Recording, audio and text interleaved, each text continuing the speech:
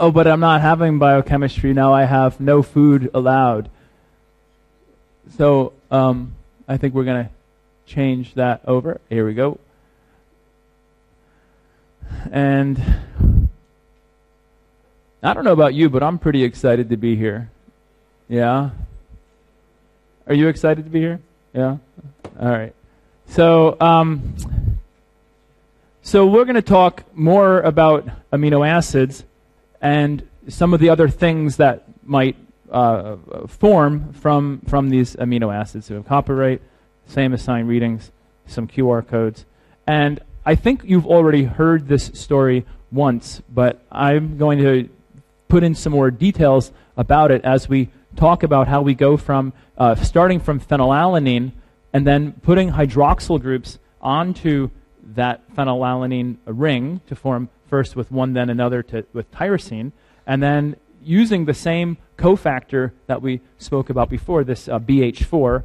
So notice that this B is next to tetrahydrobifuran. This B should be down here for BH4. That's a biopterin with 4 hydrogens. So that is going to be used to hydroxylate tyrosine a second time to form another amino acid called L-DOPA. So remember the idea with these amino acids, like a trick question. How many amino acids might there be in the universe? Infinite number, right? How many amino acids are there, say, in a typical person or a typical animal? Well, I don't know, about 50 or 60, right? How many amino acids are commonly found in proteins? 20, right? So we're thinking about how we classify these amino acids. So here's an example for L-DOPA, which is an amino acid which is not commonly found in proteins. So then L-DOPA can be decarboxylated with vitamin B6 to form dopamine, and then dopamine can be hydroxylated in a different place. We're not on the ring anymore. We're in a different place, so we don't need BH4. We use vitamin C to form norepinephrine, and then norepinephrine can be methylated with acetylmethionine to form epinephrine, and that's with the enzyme phenylethylamine and methyltransferase, PNMT. Right? And so kind of just with, we're not asking you to memorize structures, but sometimes it's useful to see it. So if we start with phenylalanine, we basically have this phenyl ring with no hydroxyls. We get 1 hydroxyl, we have tyrosine. 2 hydroxyl, we have the catechol, right? The catechol is organic chemistry for a benzene ring with 2 hydroxyls next to each other. So we have our a catechol-containing amino acid. And then we decarboxylate it to form dopamine. And dopamine can be hydroxylated somewhere outside of the ring to form norepinephrine, and then methylated to form epinephrine. Right? So these are the things that are happening. And of course, I'm pointing out here with this little red arrow with homocysteine formation, because it's coming from acetylmethionine releasing homocysteine. And of course, we're going to come back to this guy on Monday and talk about how this is dealt with, as continuing what we talked about at the end of the previous session.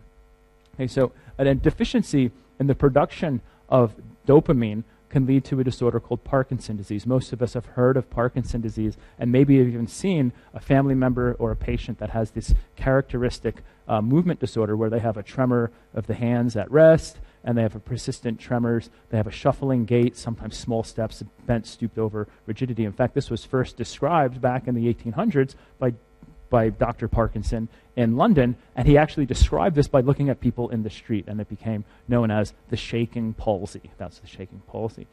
So the way that this works is there's a particular place in the brain called the substantia nigra where there's these dopamine-producing cells, and there's a particular or a specific degradation in that area of the brain, which then leads to a reduced creation of dopamine, and then, of course, we have these kind of symptoms. So an important aspect in the treatment of this disorder is considered a neurodegenerative disorder is to administer L-DOPA to a patient. And a little bit of a historical context of this, when this was first attempted in the 1950s, they would give some doses, a big dose of L-DOPA to a person that had Parkinson's disease. Guess what happened? Problems. Yeah, lots of problems, vomiting, neurological problems, because this was this massive dose of this thing, right? And so L-DOPA would cause bad problems, right? So then it turned out that they decided, let's try to ramp up the dosage slowly, right? So they slowly started giving it. The person began to tolerate it. Then it became efficacious. It almost didn't become a therapy because people were afraid to do it because it made the person so sick, right? So then it was learned that most of the L-DOPA, remember L-DOPA is an amino acid. They learned that most of the L-DOPA that was given to a person was degraded in systemic circulation before it had a chance to cross the blood-brain barrier. So then what was done is that they gave a combination dose of L-DOPA amino acid at a relatively low dose in combination with an inhibitor of the decarboxylase enzyme for L-DOPA. And what that would do is it would allow circulating levels of L-DOPA to stay at high enough levels to cross into the blood-brain barrier and then be delivered to the brain for production of dopamine in the brain. And that's how Parkinson's disease can be treated. I have some friends with Parkinson's disease, and they all have said kind of the same thing. Well, these drugs are helping, but I feel like the PD is getting me. Because it works for very well. This drug works very well in early times, but then after 10 or 15, 20 years, they become less responsive to the drug as more and more of the neurons die off. Right? So it extends the life, but it's certainly not a cure. Right? Okay. So we think about the degradation of these, where we have norepinephrine and epinephrine are degraded to phenylmandelic acid, which is excreted in the urine, and that's through the two pathways, monoamine oxidase and COMT, catecholamine O-methyltransferase, and dopamine is converted to homovinylic acid excreted in the urine. So you could expect then a patient that has Parkinson's disease and they're taking L-DOPA supplements to suppress their symptoms, you could expect to see elevated levels of homovinylic acid in their urine. So we can think about that production of those compounds which can be detected in the urine because there's a particular cancer called a pheochromocytoma. Pheochromocytoma is a tumor that's happening on the adrenal gland, the adrenal medulla of above the kidney, and of course this is a region in the body where, for circulation, that we create a lot of epinephrine and the norepinephrine. So if we have a tumor there, we should remember that if you have a tumor in a gland, one of the things that might happen is that gland might produce more of the stuff that it normally produces. And of course, if we have then elevated levels of these sympathetic hormones, you could imagine headaches, palpitations, tachycardia, perspiration, hypertension, stressed out feelings, this kind of things, a panic attack. Right? So of course, this could be diagnosed by looking at elevated urinary phenylmandelic acid, because this is going to be forming from the degradation of those catecholamines. Very importantly, you have to use a 24-hour urinary measurement to see that, and it has to be done during a symptomatic episode. So if it's just happening at any period of time, it might not work. It has to be while the symptoms are present. If we compare that to another amino acid, serotonin, with the 5-hydroxytryptamine, serotonin is the majority of serotonin is actually synthesized in the gut, and that's to regulate gastric motility. It's also synthesized in the platelets and serum, and of course it's useful as a neurotransmitter in the central nervous system. And all of this serotonin is derived from tryptophan, and when serotonin is metabolized, it's degraded into 5-indole acetic acid by hydroxyindole acetic acid by the monoamine oxidase degradation pathway. So the steps of doing this, when tryptophan is converted into 5-hydroxytryptophan, the cofactor is BH4, right, tetrahydrobiopterin, and it's tryptophan hydroxylase. I'd like you to recognize that this is the same reaction. In a sense, it's the same reaction, or analogous. It's an analogous reaction to the hydroxylation of phenylalanine to make tyrosine, or the reaction where tyrosine is converted to L-DOPA, because there's a benzene ring, or there's an aromatic ring on tryptophan. So we make 5-hydroxytryptophan. The 5-hydroxytryptophan is then decarboxylated, releasing carbon dioxide. So what's the cofactor for that? Right? B6, vitamin B6. Right? And now we have serotonin. Okay. So carcinoid syndrome is another kind of cancer which is associated with overproduction of serotonin in the gut. So we have these particular group of cells called the amine precursor uptake and decarboxylation cells that are in the gut. You heard about those in your histology classes. And if there's a cancer that occurs, a tumor that develops in those particular cells, then you might have an overproduction serotonin, and that's going to lead to gastric motility problems, diarrhea, facial flushing, other symptoms like that. And so some people don't really understand these kind of non-specific symptoms and then they find out it's carcinoid syndrome. Turns out also that this elevated serotonin also leads to an endocardial fibrosis. So people that have this are usually referred to a cardiologist. Right? So because the serotonin is degraded to 5-hydroxyindole acetic acid, this can also be measured in a 24-hour test. Of course, it has to be during symptomatic episodes. Right? So in some cases, when you're thinking about serotonin, is also found in the brain, and of course that means then that in some cases, people could take a drug that might lead to the elevated levels of serotonin in the brain, such as the monoamine oxidase inhibitors, to increase the amount of circulating or amount of serotonin in the brain to slow down its degradation, right? And so serotonin is also related to, or it's the parent compound for melatonin. And I don't think we need to go through the pathway to synthesize melatonin from serotonin, but I think it's important for us to recognize that it's not a dead end. Typically, there's always another molecule. There's always another story of what we're talking about. Here's an example where melatonin can be formed from serotonin, another hormone and neurotransmitter. Right? And of course, this is one of the reasons why, I think we told you this story a month ago in the endocrine reproductive block, but just emphasizing that this melatonin is well known, and all of your patients are going to know this, that melatonin is associated with their circadian rhythms and a possible seasonal affective disorder, and they're going to expect you to know something about that. So here we have a clicker question, which is not going to work, and so we'll describe it, right? So what's going on here? He has the panic attacks, anxiety, hypertension, tachycardia that's just increased. It's recent, and they're just developed. And so, of course, this person, from the things that we've discussed, he has the pheochromocytoma, and of course that means they have elevated levels of catecholamine hormones, norepinephrine, epinephrine, and they degrade to VMA. So the right answer is A. Dihydroxyphenylalanine, you should be able to describe all of these other molecules. Right? So dihydroxyphenylalanine is the same thing as the amino acid L-DOPA. Right? 5-hydroxyindole acetic acid is the degradation product of serotonin. Tetrahydrobiopterin is the cofactor for ring hydroxylation enzymes, and does some other things that I don't care about. And histamine is inflammatory mediator molecule, as well as a gastric acid secretion regulator. Okay. We haven't talked about histamine yet, but we'll get there. Right? So here's another clicker question, which won't work because of our extreme dependency on internet connectivity. And so the idea here is recognizing something about these cofactors or these molecules and what they do. So you should be able to do that for each of these. And of course, the answer here is that we're talking about the phenylethanolamine and methyltransferase, and how that's important for using S-adenosylmethionine for this methylation reaction, converting norepinephrine into epinephrine.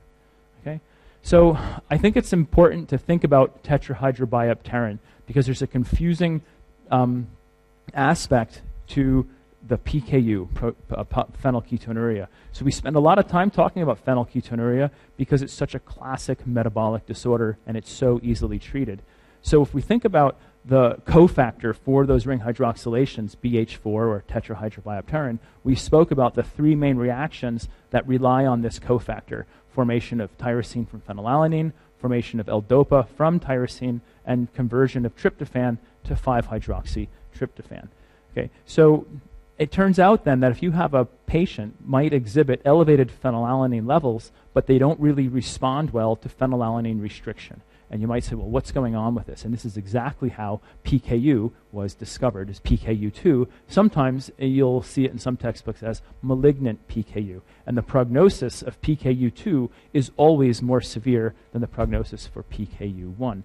And the reason for this is that you're not just affecting formation of tyrosine from phenylalanine, you're affecting other things as well, critical things such as the catecholamine hormones and neurotransmitters, as well as the formation of serotonin. Now you go back and you think, well, we can treat that. Why don't we just give that sapropterin molecule? But the problem there is that it doesn't want to cross the blood-brain barrier very easily. And of course, you need dopamine and sometimes epinephrine in the brain, or norepinephrine, and you also need serotonin in the brain. So you need this activity to make neurotransmitters in the brain as well. So it's very, very difficult to treat this particular disorder, this PKU2.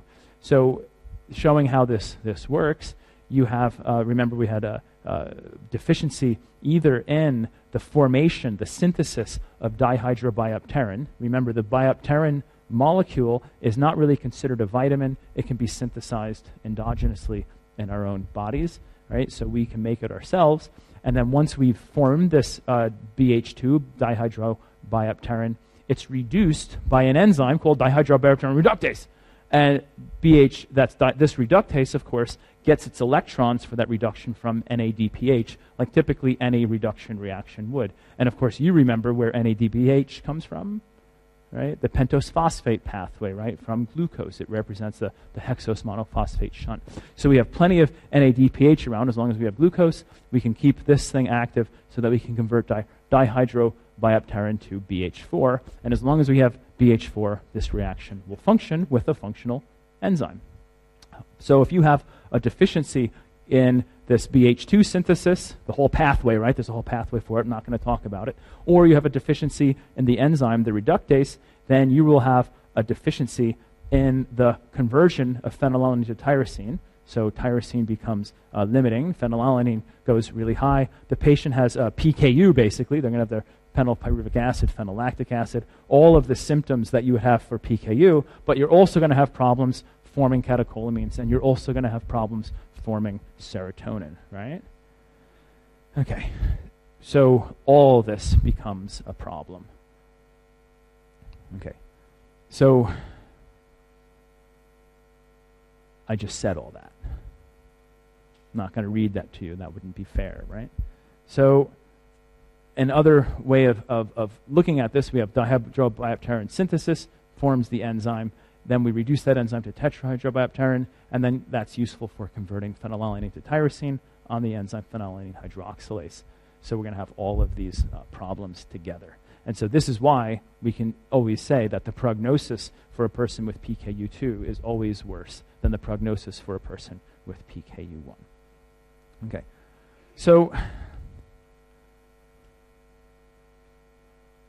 I'm going to let you explain this later to your study buddy, right? Okay. So we'll change gears. Enough said about PKU and the different kinds of PKU, right? So let's just summarize that for a second. We had PKU1, we had maternal PKU, because it's a teratogen, and we discussed the importance for lifelong adherence of that dietary restriction in PKU. And then we also can talk about PKU2, where we have deficiency of the cofactor and use of the cofactor. So PKU kind of illustrates all of those aspects of that disorder with a very, very nice example. So we also can talk about other kinds of products from an amino acid, and one of those is the formation of gamma aminobutyric acid from glutamate, and this is a decarboxylation reaction, so of course it requires B6, and the idea here is that this GABA is not a wasted molecule. It can be recycled and converted back into glutamate when needed in a neuron. So enough said. Yeah. Okay. So let's do another quicker question.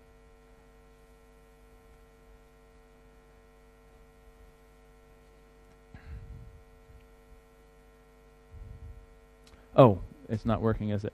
What's the right answer, of course, is the neurotransmitter is formed by... This is usually a 60% question. So what's the right answer? Is 1 the right answer? No. Because that's going to form...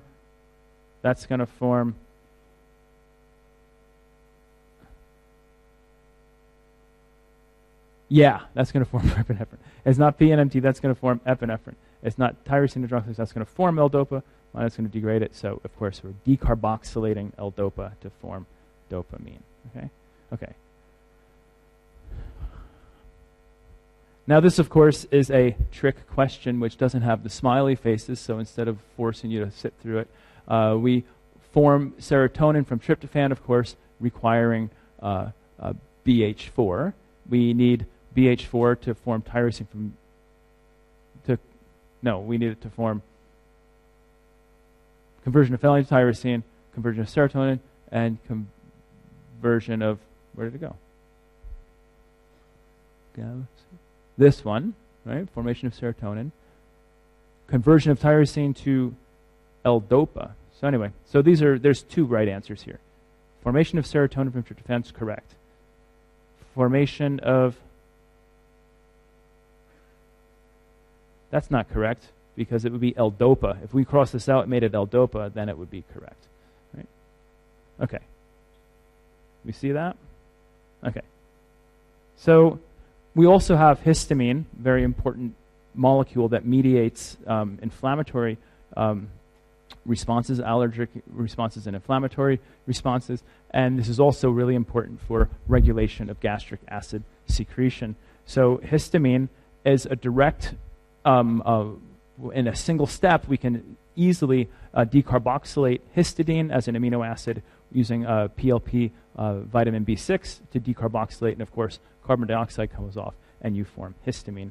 So some things about antihistamines. We've all probably taken an antihistamine at some point in our lives, such as Benadryl, this kind of molecule. And we should recognize that antihistamines don't affect the formation of histamine itself. It affects the ability for histamine to interact with its receptor and signal to other pathways. And there is now some new class of drugs where they're looking at other ways to actually reduce this, but I'm not sure where they are with that. So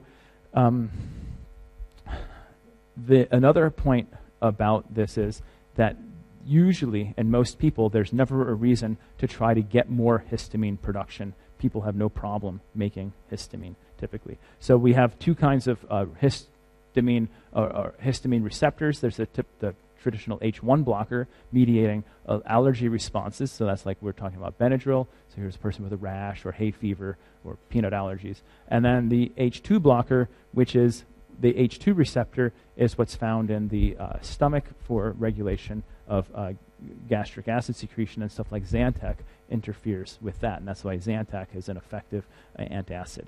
Okay, so we change gears talking about another derivative of a nitrogen-containing product is creatine. So creatine, you've heard of already a few times. Creatine, I think about it as an energy buffer in your muscle cells, and also found in the brain as well. So creatine as an energy buffer, in a sense, what it's allowing to happen is during the first few seconds of vigorous muscular contractions, vigorous muscle exercise, right? The first muscle contraction is happening from hydrolysis of available ATP, right? So boom, I use the ATP.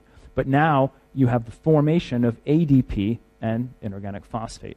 So in order to put that back together, you need glycolysis or TCA cycle. But those pathways take a few seconds to respond to that. They might take a second and a half or 2 seconds, something like that. So what can allow that muscle contraction to continue, and what is done then is that creatine phosphate is able to donate that high energy bond back into ADP to reform ATP, to fill that gap, that temporal gap. Right? So the first time you bench press that 285, boom, did it. Right? The next one right away, you're using your creatine phosphate. That's why some weightlifters like to take creatine supplements. I don't know if it works or not. Some swear it does. Okay, so creatine itself is converted spontaneously. It's oxidized to creatinine, and creatinine is now a metabolic dead end. It's a dead end product, and it goes to the kidney for excretion into the urine. So basically, if there's any elevated levels of circulating creatinine in circulation, that's indicative of renal failure or compromised kidney system. And as well, that the formation of creatinine is directly proportional to the amount of muscle mass that a person has. So Arnold Schwarzenegger in his heyday, right, when he was as big as he ever was, he was the bigger as a house or whatever, he had more circulating or more creatinine in his urine than any one of us normal people, because he had, of course, more muscle mass than us. Right? So here's the idea that creatine in the unphosphorylated state, when ATP levels are high, it drives the formation of creatine phosphate, right, in the resting cell, and then, of course, when you're doing your bench press or vigorous muscular exercise, boom, pushing it up, and then you do it again, boom, right, their second rep, then the creatine phosphate is driving the synthesis of ATP, acting, in a sense, as an energy buffer so that TCA cycle and glycolysis can keep up. So resting state, contracting state. And the creatine and the creatine phosphate can spontaneously oxidized to creatinine, where it's a metabolic dead end and excreted in the urine. Okay, so you've already heard, I think, also that the creatine kinase and its various isoforms can be very useful for looking at, say, muscle tissue damage. Right, so after a heart attack, then the various ratios of the creatine kinase muscle-brain isoforms can be indicative of that. It's also for a disorder like Duchenne muscular dystrophy. A person that has Duchenne muscular dystrophy, you're going to expect to see elevated levels of creatine and creatine kinase in circulation. And then as well as a woman who's a carrier of a mutation associated with Duchenne muscular dystrophy. So she might not show symptoms herself, but most women that are carriers also show elevated levels of creatine kinase. So we also can follow muscle atrophy as we would see, let's say a person's in a coma over several years, we would expect to see, and as we have muscular atrophy, you would see a decrease in the amount of creatinine measured in their urine, as well as serum creatinine should never be observed, and so if you see it, it's indicative of kidney function failure. So nitric oxide is another one of these molecules that's related to or is formed from an amino acid itself. So nitric oxide, if you think about it as a molecule, it's a gaseous molecule. It's also a free radical. So as a gaseous molecule, it means that it can easily cross membranes. As a free radical, it also should make sense that it's going to be rapidly scavenged and taken up and detoxified, because you can't have that kind of thing flying around because it's toxic. So that, in a sense, makes it a very ideal signaling molecule, because you can give a signal and then turn that signal off, waiting for, you can have rapid responses and homeostasis this way. So this nitric oxide causes local vasodilation, and of course, this is something that's been capitalized on for more than 100 years, because it's been used to treat angina due to constricted blood vessels in the heart. And so then because in a sense what you're doing is you're just causing vasodilation to allow more blood flow, right? So the action of this nitric oxide is it could be thought of as part of a pathway. So the formation of nitric oxide activates an enzyme called guanylate cyclase, and just like you recall hearing about cyclic AMP, this forms cyclic GMP, and that cyclic GMP becomes a signal to ask for blood vessels to relax and increase blood flow. And of course, drugs like, I can't pronounce it, is it sildenafil or something like that? Anyway, you know it as Viagra, will inhibit the enzyme that degrades cyclic GMP, and of course, this is how Viagra functions to treat erectile dysfunction. And it turns out, actually, and maybe most of us know this story, it's a classic story where Viagra, this drug, was actually originally being tested to treat angina and to treat heart patients, cardiac patients. It turned out that these heart patients had this side effect that they were talking about, right? So that's what it got marketed for. So we also need to talk about melanin. Melanin is is a traditional molecule we think of when we think about skin pigmentation. And this is a description of a patient that has snow white hair, dark sunglasses, he has white skin, he has photosensitivity, poor eyesight, he gets severe sunburns just in a very brief amount of time. And so even with lots of sunscreen and his parents' best efforts, he still gets really bad burns. So this is an example of cutaneous albinism as a deficiency of the tyrosinase enzyme. And so this would be an example of an autosomal recessive form of albinism. It turns out there's many, many different types of albinism, but they all basically have, in the end, the same effect. It reduces the formation or the deposition of melanin and skin pigmentation molecules. And so just to give you an example of this, this is where I make my final joke of the semester to you, where I say, memorize all of these structures, right? That's ridiculous. But the whole idea is that we have all of these various kinds of, skin pigmentation and coloration is a very heterogeneous group of molecules, and a lot of them actually don't exist this way. In the pigments, they're actually polymerized, right? And that's what gives us our skin and coloring pigmentation. And so there's some is found to make color bodies in neural tissue, some for the eyes, some for the skin, all this kind of thing. Okay, so it's really a polymer derived from these molecules. But the key point here is that these things are all derived from tyrosine. So they're all derived from phenylalanine to tyrosine to melanin. Okay, so we also should make sure we remember, if we're thinking about phenylalanine, don't forget that phenylalanine can be converted to tyrosine, and tyrosine can be taken up into the thyroid gland, and in the thyroid gland, the tyrosine can then become iodinated. When we say iodinated, that means iodine atoms will decorate the will decorate the tyrosine amino acids on the thyroglobulin protein. Then they can be put together to form T3 and T4 as they're released off of that protein as an example of post-translational modification. And of course, this thyroid hormone is very important for regulation of the basal metabolic rate. Right? So thinking about this, right, putting this kind of together with what we talked about the last hour, all of the different examples that we gave talking about phenylalanine, how phenylalanine converting to tyrosine is important for PKU1, PKU2, maternal PKU, and the cofactors. Then we also have the formation of all the catecholamine hormones, formation of pigment, formation or regulation of basal metabolic rate, and of course not forgetting that we need these essential amino acids for synthesis of anabolic proteins, anabolic protein synthesis, as well as the various catabolic errors that might happen if we're just trying to dispose of excess amino acids, the alkaptonuria and the tyrosinemia. So lots of examples of metabolic importance for showing from phenylalanine. So glutathione is another molecule that's derived from or created from amino acids. And so glutathione is a tripeptide, and the business end of the glutathione is the sulfur that's coming off of the cysteine amino acid. And so basically, I think about glutathione as a way for the cell to get a sulfur group as a sulfhydryl so that it can use that reducing power to function with reactions that it wants to deal with.